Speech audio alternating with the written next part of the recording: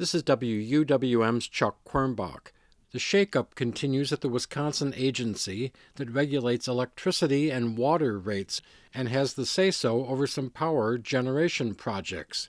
In one move, the GOP-controlled state Senate yesterday voted against approving the nomination of Tyler Huebner to the Public Service Commission, even though Huebner has been on the three-member panel for nearly 4 years. Senate Utilities Committee Chairperson Julian Bradley is a Republican from Franklin.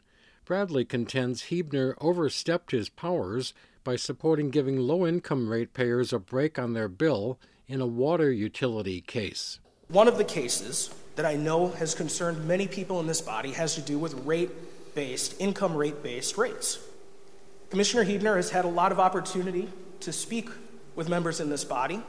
He's had a public hearing to defend his choice on moving forward with income-based rates when the statute is clear that they have no authority to do so. Democratic senators spoke in favor of Huebner. Jeff Smith of western Wisconsin called the GOP effort a head-scratcher. At a time when Wisconsin is experiencing an unprecedented expansion of renewable energy, Mr. Huebner has proven himself to be an expert in this area, the person we need at this time in history. Prior to coming to the PSC, Huebner headed the renewable energy nonprofit group Renew Wisconsin. But on a nearly party-line vote, the GOP basically fired Huebner from the PSC.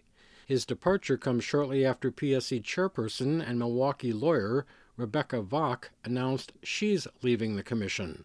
Governor Tony Evers slammed the rejection of Huebner, saying it's an escalation of an effort by the GOP to baselessly fire the governor's appointees or leave them unconfirmed for years. Then Evers announced he's naming a PSC division administrator, Christy Nieto, to be a PSC commissioner. Chuck Quirmbach, 89.7 WUWM, Milwaukee's NPR.